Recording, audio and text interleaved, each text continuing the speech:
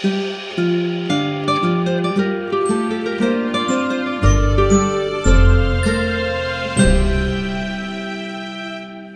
everyone, and welcome to Adventures in Theater History, Philadelphia. We are continuing with our series of interviews with members of the Philadelphia theater community, with people who have historic involvement in the Philadelphia theater community, and with professional historians who research the Philadelphia theater community.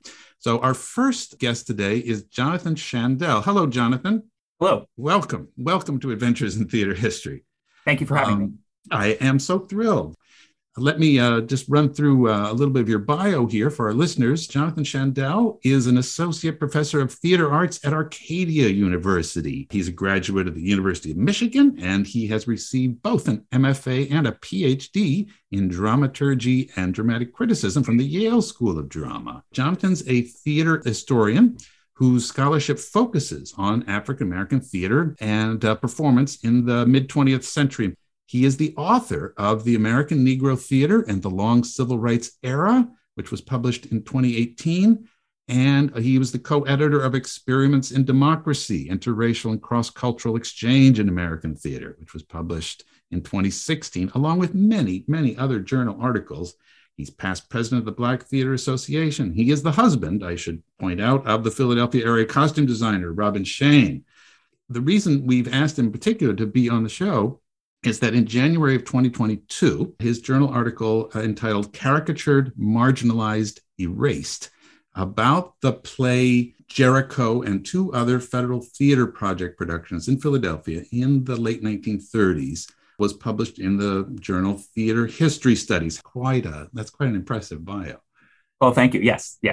Let me introduce our other guest, Jarrell Henderson. Hello, Jarrell. Hey, Peter, how are you? It is wonderful to see you again. Right at the start, I should say that Jarrell is a dear old friend of mine, and I've known him for many years, starting with, I believe we first met at the Walnut Street Theater. Were you an apprentice then in the apprentice program? I had been an apprentice, but at that point, I was the child wrangler for Peter Pan. That's right. And we bonded over the Charles Schulz. I was reading the Charles Schulz biography that had just come out. And you sat down next to me and said, I just read about that in somewhere. What do you think? Right. And that was the beginning of a friendship that has now lasted over 10 years. That's great. Oh, thank you for reminding me of that. Yeah, I remember that exact moment. Right. Yep. So Jarrell is a theater director, and I hasten to add, he is a puppeteer.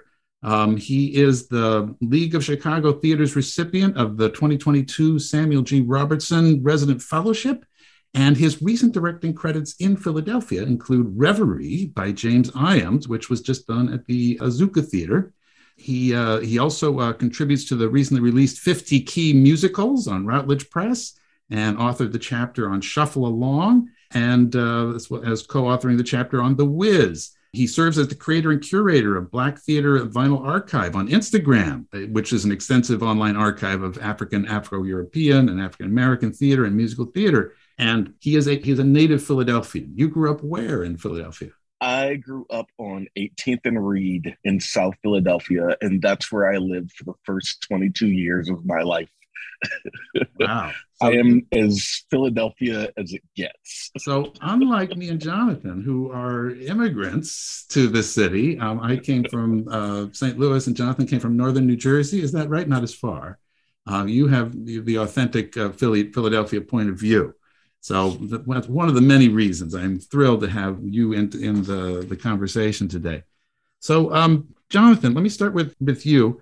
Before writing this article that we're discussing today, so I specifically want to center on your article called Caricatured, Marginalized, Erased, about the Federal Theater Project and specifically the 3 shows that were done by the Negro unit of the Federal Theater Project. Before then, did you have much specific knowledge about the history of local Philadelphia theater? I didn't, and I'm still really learning and trying to discover what stories are there. Right. I moved to the area in 2008 when I started my job here at Arcadia University, and to that point, my theater history research had really been centered on New York and work that was done in Harlem and Greenwich Village and some other areas in New York. That's where I was living at the time. And when I moved here, I continued some of that work, but also thought, wow, here I am in a new city with its own history. I should learn something about that. And given that my research had focused on, as you mentioned before, focuses on the mid-20th century, I started to dig into that time period and just see what I could learn and see what was out there and what stories awaited to be told. I note that in 2010, you published, so soon after arriving in Philadelphia, you published an article about the playwright Susan Glaspell, who is a significant figure in American theater history, and how she worked with Jasper Deeter and the Hedgerow Theater in Rose Valley. Was that really your first into the history of Philadelphia theater? It was. I was a little bit familiar with the Hedgerow and its long history, and also that it had done some groundbreaking work with African-American actors in the 1930s and had integrated at a time when the American theater was not integrated at all. Right. And I was very interested in that story and came to learn that that was an important part of the Hedgerow history, but then also there's a much bigger story there as well. And so I had it in mind that I would write a book about the Hedgerow because there was none at that point, and spent several years researching and writing about the Hedgerow. And so that article about Glaspell's play Inheritors, which was very important in the Hedgerow's history, came out as I was working on that project. And then it was about at that time that I learned that another very established theater historian, Barry Witham, was finishing up his book on the Hedgerow. And so it was just sort of one of those things where I was like, I don't know if I want to continue with my book when this other book by this much more established historian was coming out. I read through that book in preparation for this one because I've been reading a lot about Jasper Deeter, and I think there's more. I think there's more to be told. I think that's a great book. Yes, absolutely. Absolutely. For instance, I just found out that Jasper Deeter was involved with a very mysterious group called the New Theater, which was working in the Baldwin Park area, just near the old Baldwin Locomotive Factory, which was a leftist theater organization that was producing labor plays. Suddenly, Jasper Deeter's name pops up everywhere I look. So I think there's more to be done. So I encourage you to maybe think, maybe there's a second book in there. But we got in touch with each other, and specifically over Twitter, because I had posted, as I do, I post sort of a daily fun fact about Philadelphia theater history, usually a little mini thread. And because the Free Library of Philadelphia, their theater collection and their rare book department was doing a display about the WPA Theater and the Federal Theater Project. And specifically, there was a very interesting display of material about this play called Jericho, which I had heard nothing about. So I posted this image that I found, and you immediately replied and said, hey, I'm writing an whole article about that.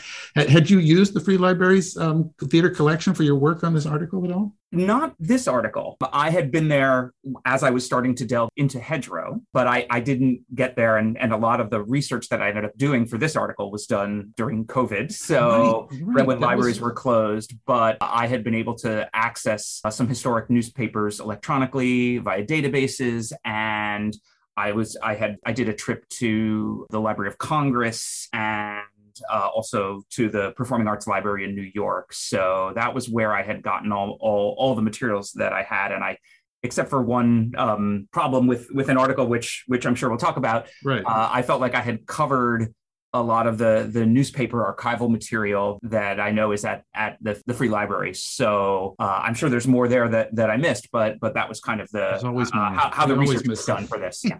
So for our listeners, for us in the theater history world, the Federal Theater Project is sort of a familiar old friend, one that we always cover in any survey of American theater history. And for those of our listeners who may be less familiar with the topic, can I ask you, Jonathan, to just give us a brief rundown of exactly what it was? If we can do it in 30 words or less, that would be great. Sure. Well, the Federal Theater Project was a part of the New Deal, part of the Works Progress Administration, which was a part of the bureaucracy of the New Deal. Right. And it was really designed as a relief project. It was designed as a project to help put people back to work. And it employed thousands of not only theater professionals, but other people as well who could work in associated areas. So technicians and carpenters who could build sets, marketing and publicity professionals who could market the shows and document the process and take photographs, and writers who could go out, even if they had never written plays before, they could be hired to go out and collect material that could be incorporated into scripts. So, right. But as far as part of the overall WPA, it was really only 1% of its budget, right? That's Usually right. when we think of the WPA, we think of dams and roads and bridges that were being built. And when people found out about the Federal Theater Project, man, they didn't realize the government put that much money into it. It's like, well, they really didn't. It was a minuscule effort, but significant for at the time. And in comparison to the rest of what we know about American theater history, to have so much federal subsidy of theatrical activity, which is something very common in Europe and other parts of the world, but unheard of before the Federal Theater Project in the United States. It was this kind of golden era of about 4 to 5 years where the government was really funding this explosion of productions in a whole bunch of areas. The Negro units, as they called them, was one area where they actually developed new plays by African-American writers and looked to employ African-American artists. But then there were other divisions as well. There was a children's theater unit, there was a circus unit, there was a traveling caravan theater unit, in addition to more conventional professional productions. So it really created this very multifaceted outpouring of theatrical activity in this very discrete 4 and 5 year period when it was funded. And then in 1939, the funding was almost overnight yanked away. It was this sort of unicorn moment for the American theater. And a lot of what became influential on stage and in Hollywood in the years that followed, in the 40s and 50s and beyond, right. So many artists and writers and scenic techniques got developed and introduced to the American public during that time. If you're a theater historian in New York, often what's referenced is the involvement of Orson Welles and John Houseman and the quote-unquote Voodoo Macbeth. But what's almost never mentioned, and I bring this up to both of you gentlemen, is the Philadelphia aspect of the Federal Theater Project. New York has tended to take up most of the air in the conversation. And sometimes there'll be sort of oh, by the way, they did this in other places too. It was a countrywide effort. There were ones in Seattle and Hartford and Boston and St. Louis and Chicago especially. But Philadelphia is often given short shrift. So Jarrell, you have your own specific history as a Black Philadelphia theater artist. What in particular would you like to say when you were growing up? Was there any reference or specific knowledge about what had happened in the 1930s that was available to you? Or was that something that just you had to find out much later? That's a really easy question to answer. No. I am just now, with the introduction of your email a few days ago to Jonathan's work, learning about what was happening in Philadelphia at that time. Because what you said is right. I've been studying American theater history for just under or over 15 years at this point, but most of that is New York. I don't know a lot about my own city's history in terms of theater. What I know comes from Freedom Theater, which really dates back to the 60s, right? Late 60s, exactly. Going into the early 1970s. Right. So that is immediate theater history. That's contemporary theater history, but it doesn't delve back that far. And as you know, Peter, we talked about I worked at the Walnut Street Theater for 9 years. So my understanding of kind of extensive Philadelphia theater history comes from the Walnut, which is predominantly white. Right. And it was in the 1930s too, when the Federal Theater Project, for a brief period, inhabited the Walnut Street Theater. It was at a different period of the building's history when it was sort of available for rental, and it didn't have anything going on. That was during the Depression. The Walnut, like many other places, was desperate for business, and owners, when the Federal Theater Project approached it, apparently said, "Well, can we put on shows here?" Like, please, anything. They were desperate for the work. So, Jonathan. Looking over as I look into this topic, and I look over a lot of Philadelphia newspaper archives from the late 1930s, I noticed that the Federal Theater Project was much condescended to in its day. And we've spoken already how Philadelphia has been condescended to, but within even the city of Philadelphia, the Federal Theater Project was like, oh yeah, these people, they're on relief and they're doing this show because they can't get any work anywhere else. Was that your impression of how often it was treated by local theater artists and critics? At times, certainly. Part of the Federal Theater Project's charter or its operating rules were that a certain percentage of those that were employed had to be out of work, right? Had to qualify for relief. And so that sometimes barred those who were regularly working and regularly gaining prestige in the professional theater from being hired, even though it was good work and it was dependable and there was a lot of money behind it.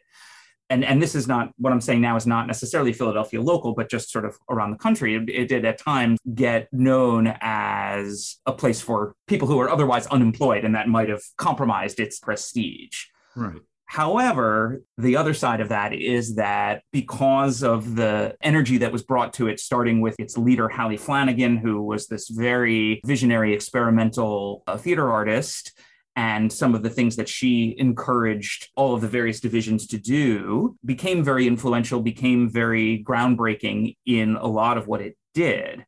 Unfortunately, the most kind of visible and most groundbreaking activity seems not to have occurred here in our city, right? But in some of the other major cities, in New York, in Chicago, in Seattle. I think the judgment at the time, and as far as the information I can gather, is that the activities that the Philadelphia unit was doing seemed to be pretty derivative. As you begin your article, you talk about how there was a Negro unit of the Federal Theater Project that had been set up, and it was at that point in a suburb of Philadelphia. It was in Drexel Hill, and you mentioned it was at the Drexel Hill Playhouse, and I had to look that up. I was like, what? Drexel Hill Playhouse? I had not heard of that.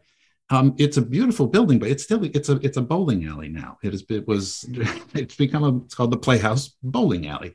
When you begin your article, you say that they've been doing what seemed to you derivatives of sort of minstrelsy and minstrel shows. Plus, they were way out on the edges of the city for some reason. Did you ever able to figure out why that was? No, there's not a lot of information about that I could find. I have my suspicions, and I haven't found definite evidence, but I think it's because of the connection with the hedgerow. Because Drexel Hill is actually not that far away from the hedgerow, and which is in another suburb of Philadelphia, just to the southwest. Just looking at the names, just look at the names of people who are working on the shows. As I can find them newspaper articles, I often find, that person was working at the hedgerow earlier. They were working with Jasper Dieter, which was one of the few integrated theater companies working anywhere. They often had interesting professional experience. But one of the things about the WPA Theater Project is that supposedly, they were supposed to be giving jobs to people who had formerly had work, but now needed work. And often Hallie Flanagan had to say, especially with the Negro theater units, well, these people haven't been able to get work. That's been the point, especially technicians and designers and stagehands. She had to carve out like a special allowance to give people experience, even if they didn't have professional credits. And I think one of the reasons that they were out there in Drexel Hill was that there were some people with professional credits because they had been working with the hedgerow, which might explain why that particular part of the suburbs had been picked first. Maybe there was a community of people there.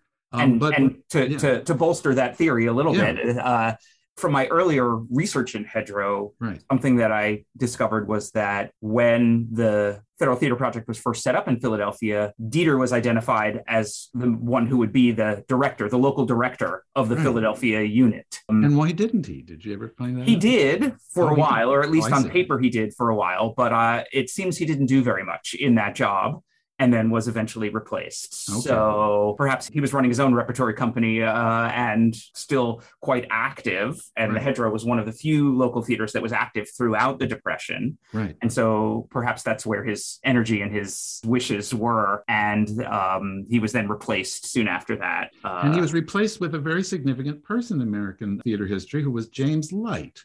Who was James Light and why was he brought in?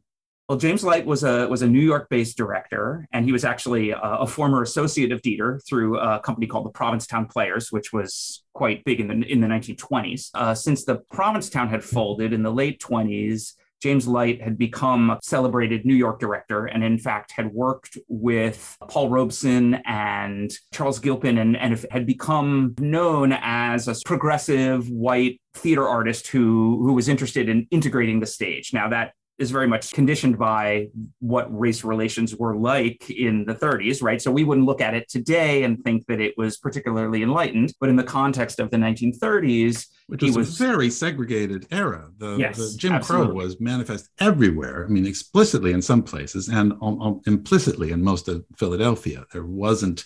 One of the things I've noticed when I'm reading about the history of the Hedgerow Theater is that they had integrated audience space. And sometimes, with a very small space, and often white theater goers would find themselves shoulder to shoulder with a black patron and say, I'm not sitting here anymore. And Jasper Dieter would stop the show and say, okay, all right, so you want to leave. We have time. You freedom. My friends are staying. You can go. And we'll begin again from once you've made your exit, which must have been an astounding innovation in the theater going experience for many people in Philadelphia at the time. And when I was looking the other day at the archives of the Philadelphia Tribune, which is the longtime leading African American newspaper in the city.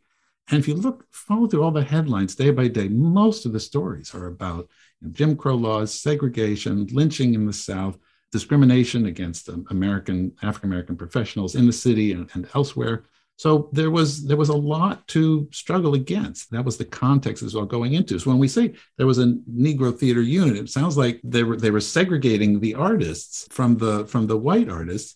But in fact, the Federal Theater Project seems to have been looking for ways to integrate them together. And one of the ways was finding people like John Houseman, like Orson Welles, like James Light, who had experience in integrating multiracial casts and theater artists. So that's why he was brought in, as far as I can understand. James Light comes in and he is going to produce his shows at the Walnut Street Theater. Now, there were other WPA going on. One that usually gets talked about is the one called Spirochete, which was about the history of syphilis, which just looked like an amazing show. They also did it in Chicago, by the way, Jarrell. It's worth looking up. This Minnesota writer did this whole living newspaper about the history of syphilis. Of course, they had great posters because the Federal Theater Project also had an arm with the designers who were being employed. So they always had these great posters they made up. So the Walnut Street Theater had staged Spirochete. Well, I shouldn't say the Walnut Street Theater had staged it. It was the venue for it. That had some local controversy, as I discovered, because the Knights of Columbus, the local Italian-American Catholic Association, really objected to the play's assertion that the crew of Columbus's ship had brought syphilis back from the New World to Europe, which they thought was a slur on Columbus. And they demanded that be cut. And it was. In Philadelphia at the time, there was a lot of theater censorship. Jarrell, we've talked about the history of the play Mulatto, right? The Langston Hughes play Mulatto.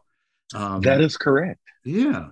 Did you know about the history of Mulatto in Philadelphia, which was about the same time in the mid-1930s? But then when it came to Philadelphia, the mayor of Philadelphia banned it. You cannot perform it here. I did not know that, as a matter of fact. Right. I knew about the history of Mulatto on Broadway and its presence there, right, as one of the first dramas that saw Broadway, but I did not know that it was banned from the city of Philadelphia. I'm assuming for all the obvious reasons, right? Well, it was about miscegenation. There was talk of interracial sex, which apparently just blew people's minds in Philadelphia, especially the mayor. The current mayor of the city didn't like it, and there was a board of censors, and he just banned it. It comes back again later. I'll bring it up later at the end of this show, how Mulatto comes up again. But because Langston Hughes had written it, by the way, here's another thing I just discovered. He wrote it at the Hedgerow Theater. Yep, that was my next question, because again, the little bit that I knew about Pennsylvania theater was that Langston Hughes was at the Hedgerow for a while. I knew that, but I don't know what he wrote there. And if the dates are what they are, it would make sense that he would have been working on Mulatto around the same time. He would have been in our area.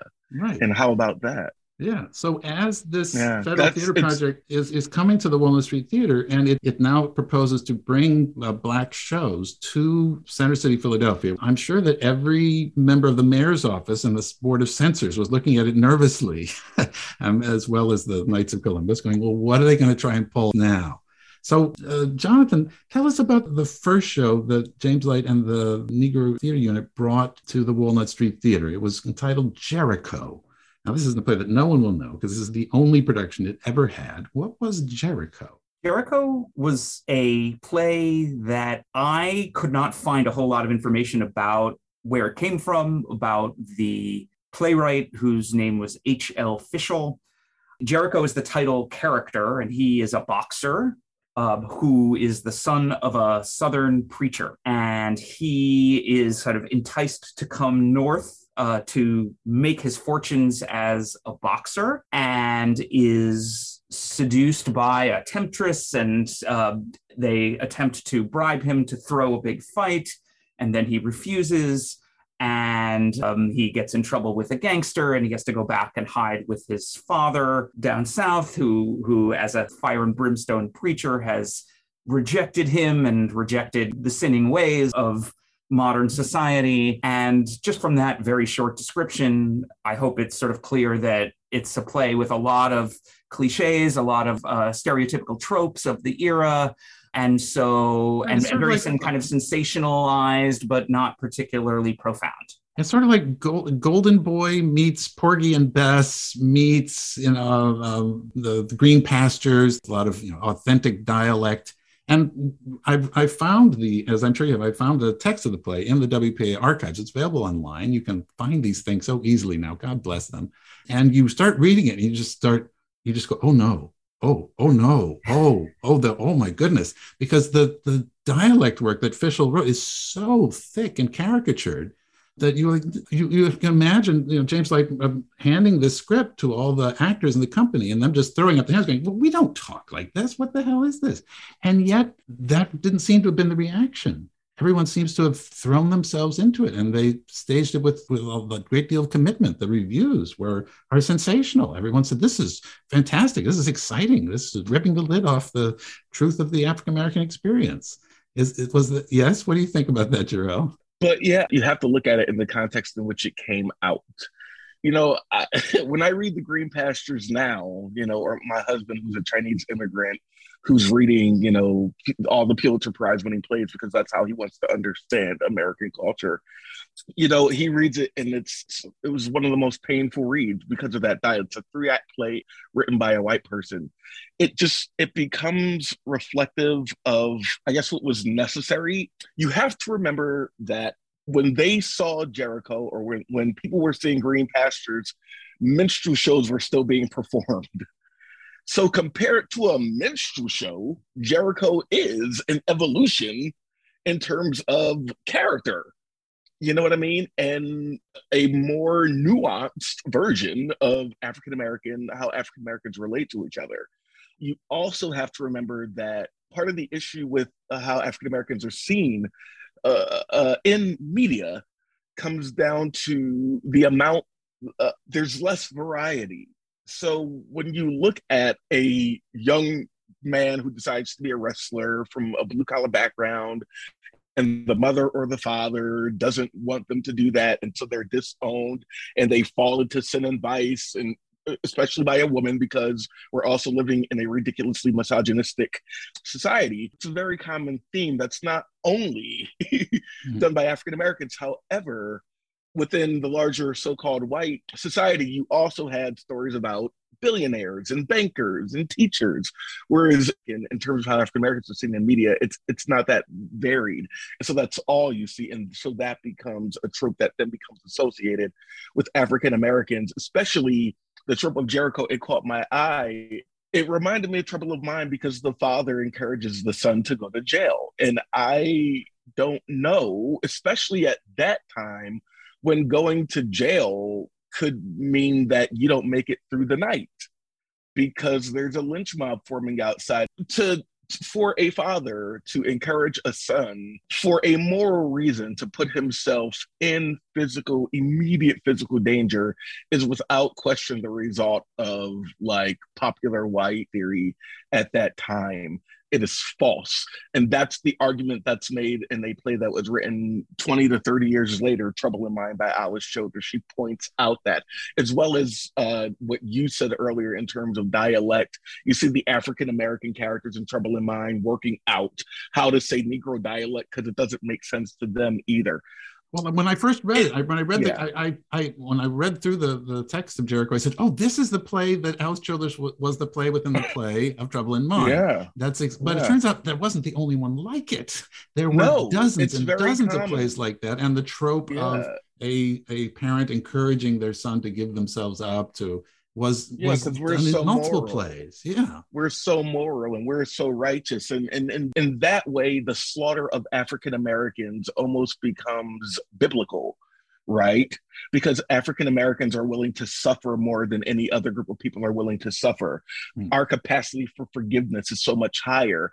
Couldn't we just be more like the Negro? Isn't it so amazing that we have the Negro so that the we, which is again white predominant culture, don't have to change, right? Don't have to interrogate themselves or their actions, because the Negro will forgive. The Negro is amazing. The Negro has given us food and music to dance to. They have never held any hard feelings against us. You see how all of these ideas of what actual American mythology is, how it seeps into the way that stories get told and the way that characters interact with each other. White America gives itself away. And so in Jericho, you see this reflection and you know that there's reality to it, not because I said so or because any of us said so, but because it's reflected in the script that's written almost 30 years later by an African-American woman. Thank you.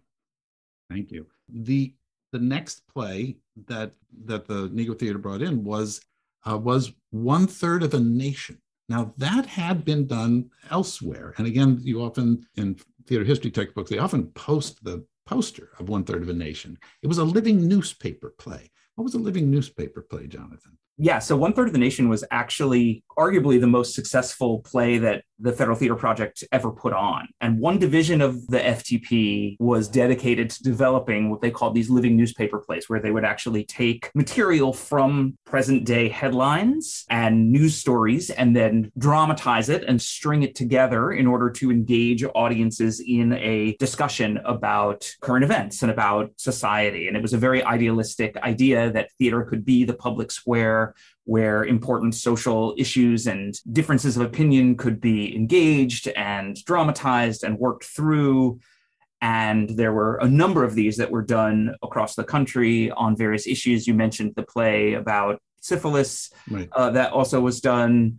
And there were many of them, and they were very, very successful. And it was useful for the WPA because they often needed large casts, many small scenes and vignettes, so you could bring a lot of people in. And usually they examined a subject in a series of small scenes, and there was usually sort of a loudspeaker with a voice of authority. It's like the editorial voice, tying it all together. So the 1/3 of a Nation that they did at in Philadelphia was rewritten to incorporate specific Philadelphia stories. Is that right? That is correct. So the play debuted in New York and was very successful in New York, and it had been written about New York housing issues. And it was so successful in New York that what Hallie Flanagan, the director of the Federal Theater Project, decided to do was actually commission local writers in other cities to take the structure of what had been done in New York and then adapt it to reflect local headlines and local conditions. And so a Philadelphia-based team of writers took several months and took the original New York script and looked around for local equivalent problems and concerns that then they could kind of integrate into a new version of the script. And that's what played in Philadelphia. So it was making reference to places and events that audiences would have some familiarity with. For the opening scene of the Philadelphia version of the play, they used as a hook to grab audiences in and start to investigate housing conditions a tenement collapse that happened a few years earlier in an African-American neighborhood within Philadelphia. The Seventh Ward, the famous Seventh Ward, right? That's right. That's right. Yeah. And several people died, and it sort of exposed deplorable housing conditions in the Seventh Ward and issues of inequity in Philadelphia. Right. And so they decided to use that and make that opening scene the way that the play began.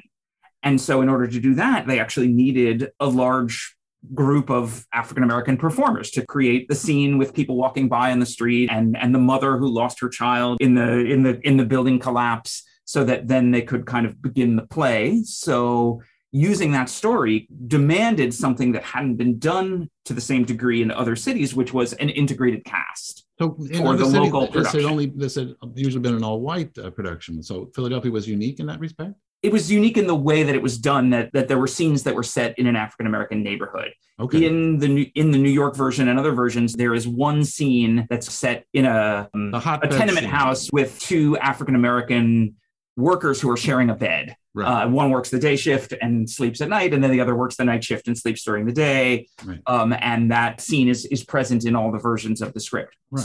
So it wasn't totally new, but it was to a different degree. Okay, and then the play was supposed to begin with watching the house fall down on stage. And there was a story about that, because they got to opening night, they discovered something about the old Walnut Street Theater stage. That's right. So they designed the set so that the curtain would come up and this row of tenement houses would be visible to the audience.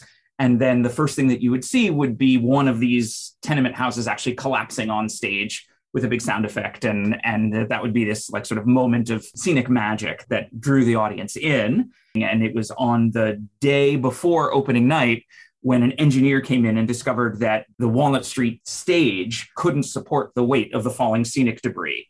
So they actually had to, on opening night, only use the sound effect and raise the curtain on the set already having collapsed. And then the next day they were able to fix it so that they could do it as they designed it. Shore up the stage and put some struts underneath. Yeah.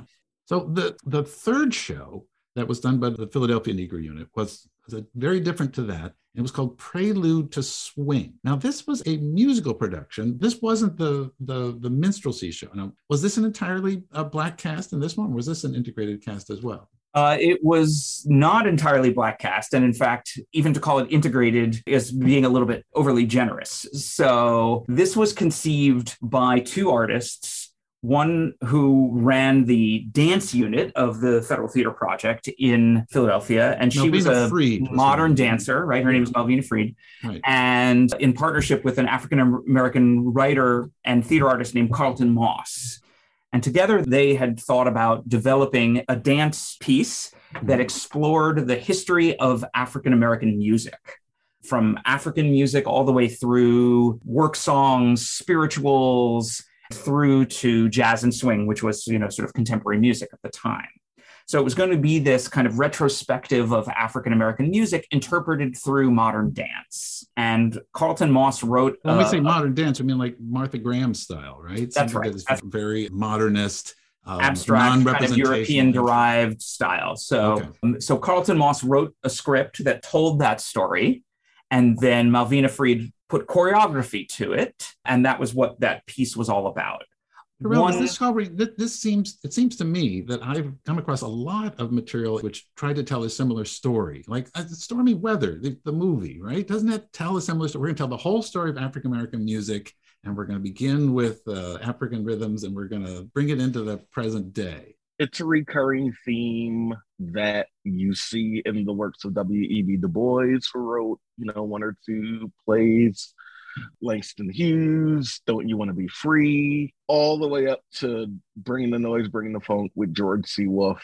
But even Langston Hughes wasn't always pleased with it. There's this famous poem, "You've taken my blues," and you put them in this thing, and the blues aren't there anymore. You've tried to. Well, there's a difference between when African American artists do it and when white artists do it. It doesn't mean the same thing, even though we may all be reaching for the same thing. But I can't imagine that he was talking about W.E.B. Du Bois when he wrote that poem. He would have been talking about the Green Pastures, Mark Connolly, right. You know what I mean? Or even Gershwin. Anyone who's heard Porgy and Bess can't deny that the music is beautiful. It is the one consistent argument for that show. The music is beautiful. Of course it's beautiful. Gershwin knew what he was doing, and he wanted to write an ode to African-American culture. But no, the whole idea, like, I'm writing something like that now. Really? You know what I mean? Of journeying through, absolutely journeying through American history through the guise of an African-American lens, but I'm looking at mythology.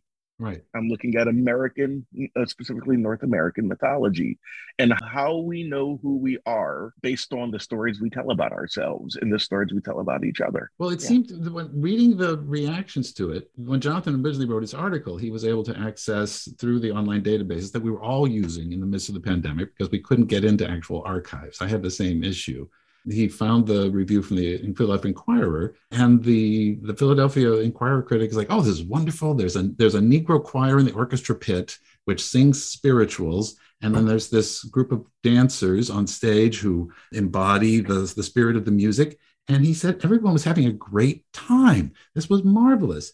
And you made a note that said, I was unable to find a reaction from an African-American reviewer because the Philadelphia Tribune's, annoyingly, its archives, which should be online, were missing like 6 months. Somebody just had skipped a box when he was putting them all on. And by the time I read that, it was now the spring of 2022. And I was thinking, I know where those microfilms are. So I went to the Free Library and I went to the periodicals room and it was blocked off. It was like they're renovating it. I was like, oh, well, here we go. Another barrier to historical research. There it is. But then I went around the corner to the map room and I said, the periodical room is closed. And they said, oh, yeah, but we can get in. I said, what do you mean? Oh, yeah, we can go through that door there. What do you want? And I said, well, I'm looking for the Philadelphia Tribune microfilms from the first half of 1939. Okay. And a guy just got up, disappeared through the door, came back, brought me this little box, set me up with a microfilm reader. And I was scrolling away and I happened to find this article. I'm picking up a piece of paper and he let me print it out. And so they sent a reviewer to see Prelude to Swing. And there was, I've shared it with you guys. The headline is Prelude to Swing, New WPA Effort Opens at Walnut. And the reviewer, a man named Joseph Wooten, says it's the latest contribution of the Federal Theater Project, opened at the Walnut Street Theater on Monday night. The FTP offering was more than a prelude. It was both prelude and finale to Swing, a highly entertaining production that proved infectious to an otherwise critical audience. And it ends with, if Prelude to Swing is nothing more, it parades a wealth of fresh talent, which with sincere performances are most welcome. Prelude to Swing is a must on your theater calendar for the week. So I was very pleased to find this, Jonathan. I was very pleased to add to your already very interesting research. But what is your reaction? We all might expect, a Black reviewer might say, nice try, guys, but all these white dancers dancing to a Black choir, what are we looking at here? But he seems to have had a marvelous time, or at least wanted to tell his readers that. What is your reaction? And I'm going to get your reaction, Jarrell. What's your reaction as the researcher, Jonathan? Well, I guess I'm brought back to some of the perspective that Jarrell shared earlier in our conversation. Anytime you examine these cultural artifacts, there's two different contexts in which you might look at it, right? And one is to look at it in the context of what other opportunities and what other cultural activities are happening at the time, and how does this compare? And I can certainly imagine that a production that features and showcases the history of African-American music with a text by a Black writer that celebrates the kind of persistence and the cultural impact of Black music right up until the present day in the late 30s, where the point was made that the popular music of the era, swing and jazz and big band, didn't come from nowhere, but actually is traceable back to the genealogy of African-American music. I can imagine that would be quite exciting and interesting and a rare opportunity that the wider American culture doesn't normally afford to Black artists and Black cultural traditions. And the fact that you have this choir and this jazz band who are able to showcase their talents in that, right, is nothing to dismiss. To shift the perspective and kind of think about it from a different point of view, the idea that no African-American dancers were included in the troupe, and that this story was told not through African-American dance traditions, but through modern dance, which is very abstract and intellectual and, some might say, and kind of cut off from the very traditions that the material of the show was trying to highlight. So that's a different way to look at it, and to think that there was a real missed opportunity for this group of artists to more fully and more honestly realize their ambitions. And I try in the article, hopefully successfully, right, to give at least some consideration to both of those points of view, and to say that there was definitely value to this, and the community's response to all of these productions partly shows the value that, hey, there's something here that is new and different and better than other opportunities that have come along. And then on the other side to say, but there's also these problems and these concerns.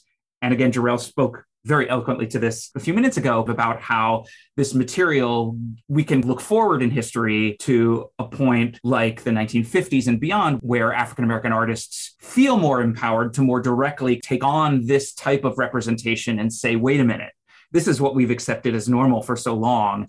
And there are real problems here that are actually limiting and, in the most extreme cases, kind of denying the humanity of African Americans under the guise of attempting to celebrate and elevate. What I can see also from the general reactions of the African-American reviewers that I found in the Tribune was one that I've seen reflected elsewhere in the literature, that work is work. And we're so glad to see many of our people getting work in this time. And that in the long run, that's to our benefit. And there's another thing about a sort of welcoming acceptance by a larger white culture. And I want, the world is not a monolith. So there were people with different points of view.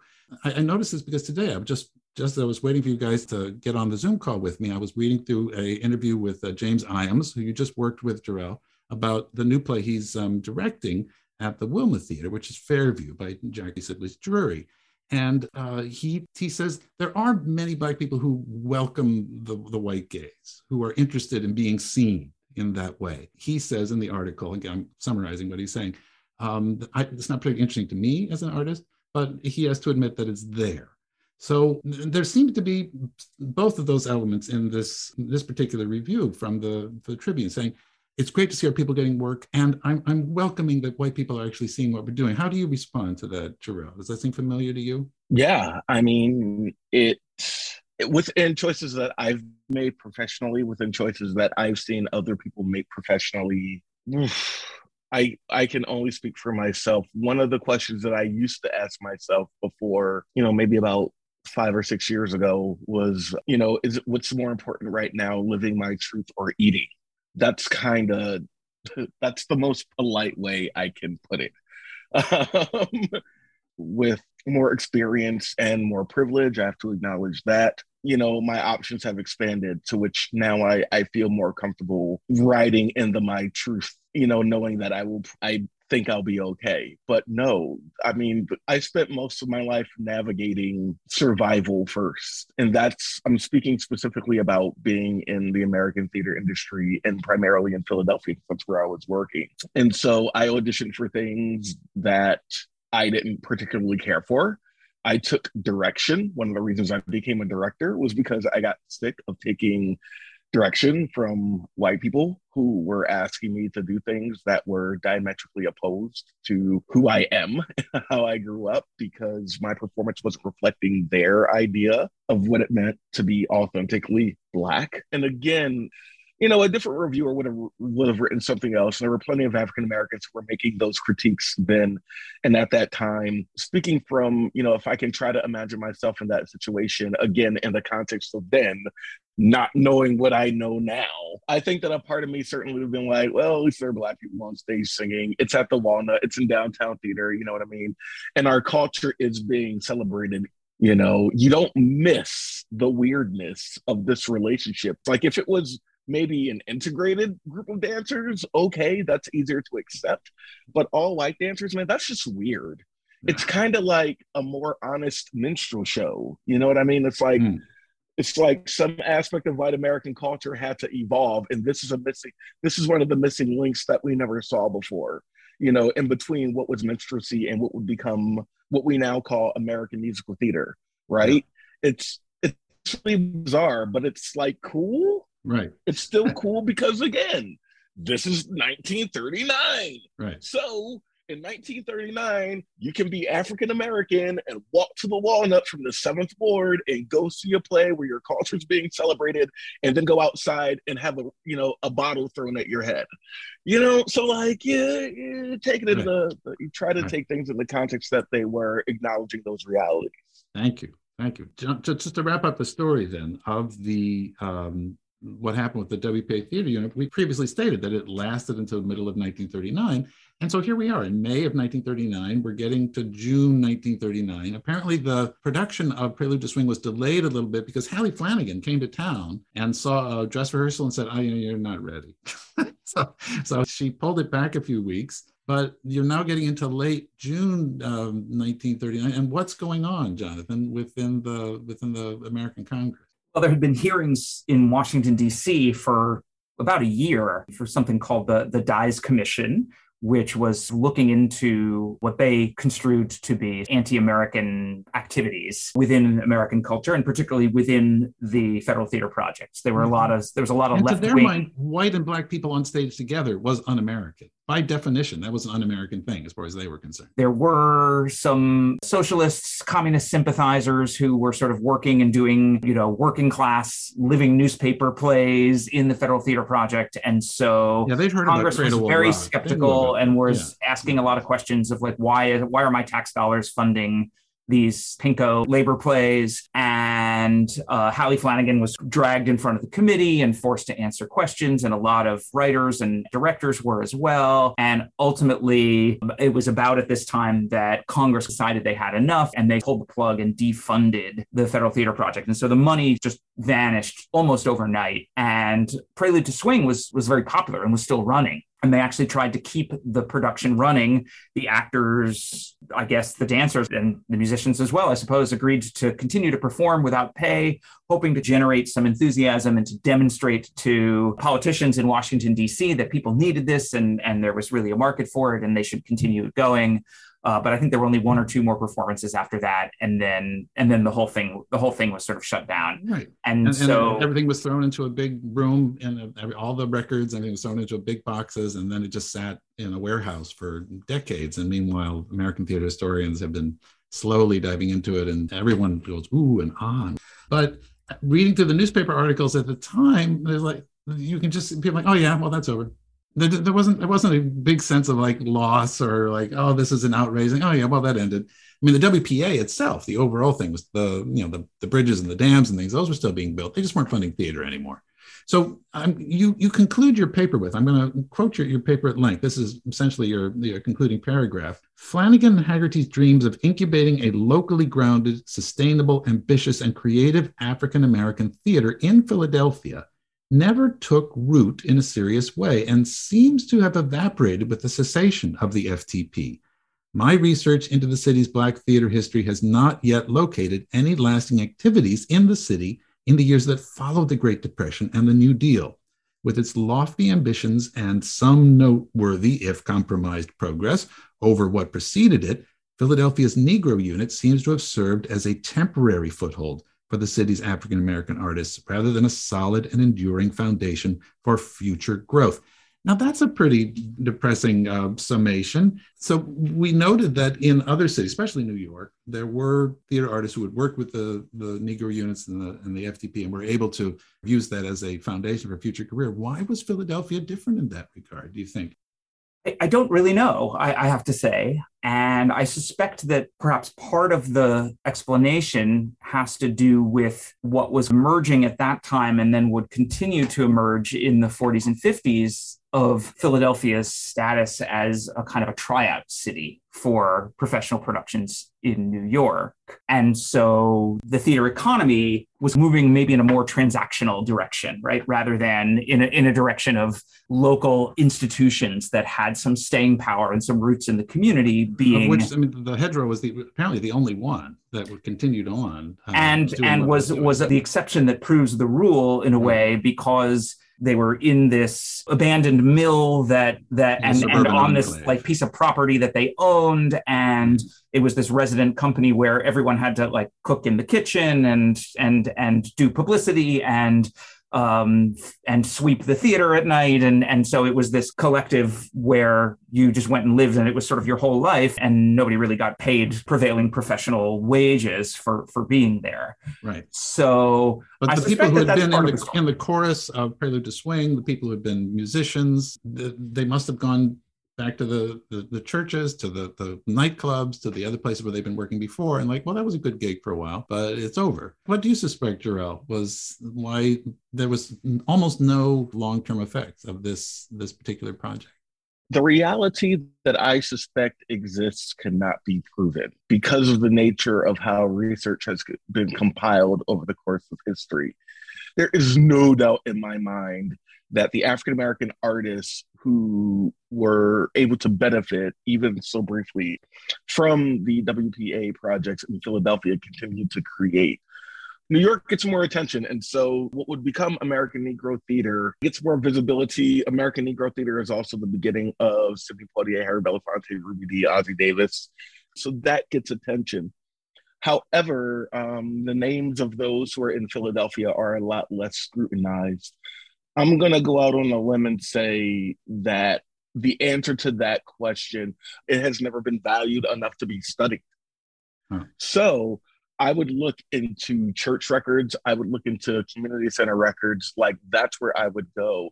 Like, really, kind of like where Theater in the X was 10 years ago. You know, now as a local African-American theater company. Yeah, let's just be clear for those who may not be familiar with it. Remember when it was just beginning and they were doing work in the park, and a lot of the theater companies and a lot of the corporations giving them love now didn't care. And again, that's me being polite. Right. Because I run into this a lot with Black Theater Vinyl Archive, where it's just like, whoa, it's just like, you know, there's no recording for so many shows. There's no recording for a lot of Annette Carroll's work. The first African-American woman to direct on Broadway and be nominated for a Tony Award for Best Director for Musical Theater. You know, there are 2 soundtracks for her work. She directed like 4 or 5 plays on Broadway. She directed a lot. Mm-hmm. But there's so little record. It looks like it didn't exist, but it did exist, if that makes sense. No, it does. You're right. Often it's being more creative and assertive with, you know, you have to find things where they are, and it's often might be in a box in somebody's basement. Exactly. A lot of our history is oral, with snatches of photographs and snatches of video. You know, Summer of Soul, which just won an Academy Award, you know, at the beginning of the film, it says that these have been laying in a box in a basement for 50 years. Right. No one cared enough about that incredible event to put it out there. Questlove had to come along with his status now to help uncover that. So that's like, the work is just, the really interesting, exciting work is like just beginning. Yeah. And the beauty of that, so I'm wrapping up, so I know this is a long answer, but the beauty of that is that it actually gives us a chance to uncover the America that has always been hidden away from us. The question is, like, how are you going to deal with it? Because if you do, you can take everything away. You can do everything you can to stop this history, but it's going to come out. It's just going to take longer. Anyway, that's my thank you. That was great. I will say that I just, in the way that I can noodle around in what's available, and often I'm looking in the odd corners of the internet, I searched for Casco Alston. Now, this will make ring a bell for Jonathan, because Casco Alston was the guy who played the character of Jericho in the play. And I noticed that he was in a cast at the Hedgerow Theater. He'd worked with Jasper Dieter before. And then I found out after he was in Jericho, he went to the University of Pennsylvania. He got his degree from UPenn, and then he went on to medical school. He became a distinguished doctor in his field, which is really interesting to me, that the Negro Theater unit was a stepping stone for him. Perhaps he was already a middle-class young man who had some access to things, but I'm not sure. But he obviously had, you know, a great deal of ambition and drive, and he didn't just go crawl back into a hole after the Federal Theater unit was shut down. The other thing I wanted to share with both you guys to get your reaction was, so by November, December, so the Federal Theater project is over. The Walnut Street Theater is renting itself out for plays again. At that point, the Schuberts hadn't bought it. Another producer came along and wanted to stage a new production of Mulatto, of Langston Hughes' play. It was being revived, and he wanted to do Mulatto again, and he was going to do it at the Walnut Street Theater. Now, the mayor who had previously shut down the previous production of Mulatto was now dead, and he'd been succeeded. But the next mayor said, no, we're not doing it. And this ruling still stands. We're not going to do Mulatto. And they took it to court. The producer took him to court, and Judge Bach, at BOK, very, very famous juror, said, this is a terrible decision. I don't like this, but guess what? This is the law. The city can shut down any production it wants to, and we can't do anything about it. So the producer never got to put on Mulatto. And one of the ways that the producer was trying to show that there was actual malice within the city administration was he quoted someone who had overheard I believe it was the Attorney General of Philadelphia, who had brought the suit to shut it down, said, "Oh, those," and he used the N-word. He said, they just all got jobs from the WPA, and now they want to put on shows where they get to white people and black people sleeping together, and I'm not having it. We're shutting this down." So to me, there was perhaps one of the reasons why in Philadelphia in particular, we have to say that there may have been particular governmental and social forces that were so strong against letting Black theater develop in the city that they literally would just shut it down rather than see it continue on the way it had been in this 4-year period. They went out and found it and shut it down. So, and I can also kind of add to that a little bit and to say that I think what I could gather in my reading about the history of race relations in the city in this era, there's also some cross currents going on. One is that there is the presence of a kind of a progressive religious community that is working toward integration and in improving race relations, particularly at this time when you are in the midst of the Great Migration. So a lot of migrants from the South who are sort of coming, and the Black population locally is increasing rapidly. And there are some people who are working to try and kind of figure out what that means and to try and pursue some sense of integration and helping everybody live together. And then you, of course, also have a very strong backlash. And that, just to quote the title of a book about civil rights and sort of race relations in this era in Philadelphia, the title of the book is called Up South.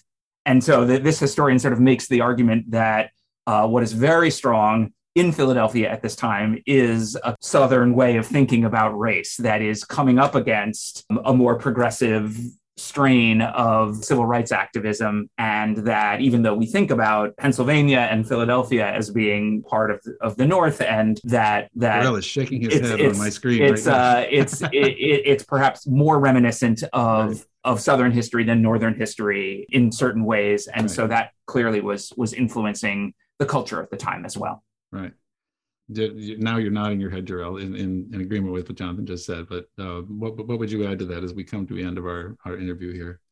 Yeah, no, I mean, I think that Jonathan said it really well. America has always been America. And what makes pockets like Philadelphia significant is that there is more of a progressive wave, you could argue at least, but you're still in the United States of America. And there is a certain narrative that certain Americans need to hang on to in order to feel like it's worth getting out of bed in the morning. And that narrative is, I may not have all that I want, but at least I'm not so-and-so. And anything that pushes against that myth pushes against the idea of their identity that goes into the heart of everything they've been taught they are owed as a citizen of the United States of America. And it's a shame. Part of the tragedy of America, the reality that America is always trying to create is constantly being undermined and crushed by the myth of America that we can't seem to move beyond, which is one of the reasons why you can always call communists on artists, because it always begins with that argument. The nature of American capitalism is built on inequality. And so every time you get artists or progressives who want to push against that and create the actual community that America could be, challenges that myth, is unbearable to the core of who they are. Boom. So a lot of history gets lost and a lot of history gets destroyed. We build and we tear down. All right. As we end this conversation, I want to thank you, both of you gentlemen, for joining me in it. Is the constant mission of this particular podcast and the work I'm doing is to make Philadelphia part of a larger conversation, whether for good or for ill. You know, there are things to be learned from what was going on in this city, and I wanted to be part of the conversation the way it just hasn't in the past. So I'm very grateful to both of you for helping me explore that here today. So once again, I want to thank you, Jonathan Shandell, Jarrell Henderson, talking today about the Negro units of the Federal Theater Project and Jonathan's article about it, and Jarrell's experience and insight into what we can think now about what happened back then and why it matters now. And as I go to see Fairview tonight at the Wilma Theater, I think we can appreciate that we did get from there to here, and that what happened before has brought us to this moment and gives us an idea of where we're going to go from here and how we're going to do it. Anyway, thank you, both of you gentlemen, for joining me here today on another adventure in theater history, Philadelphia.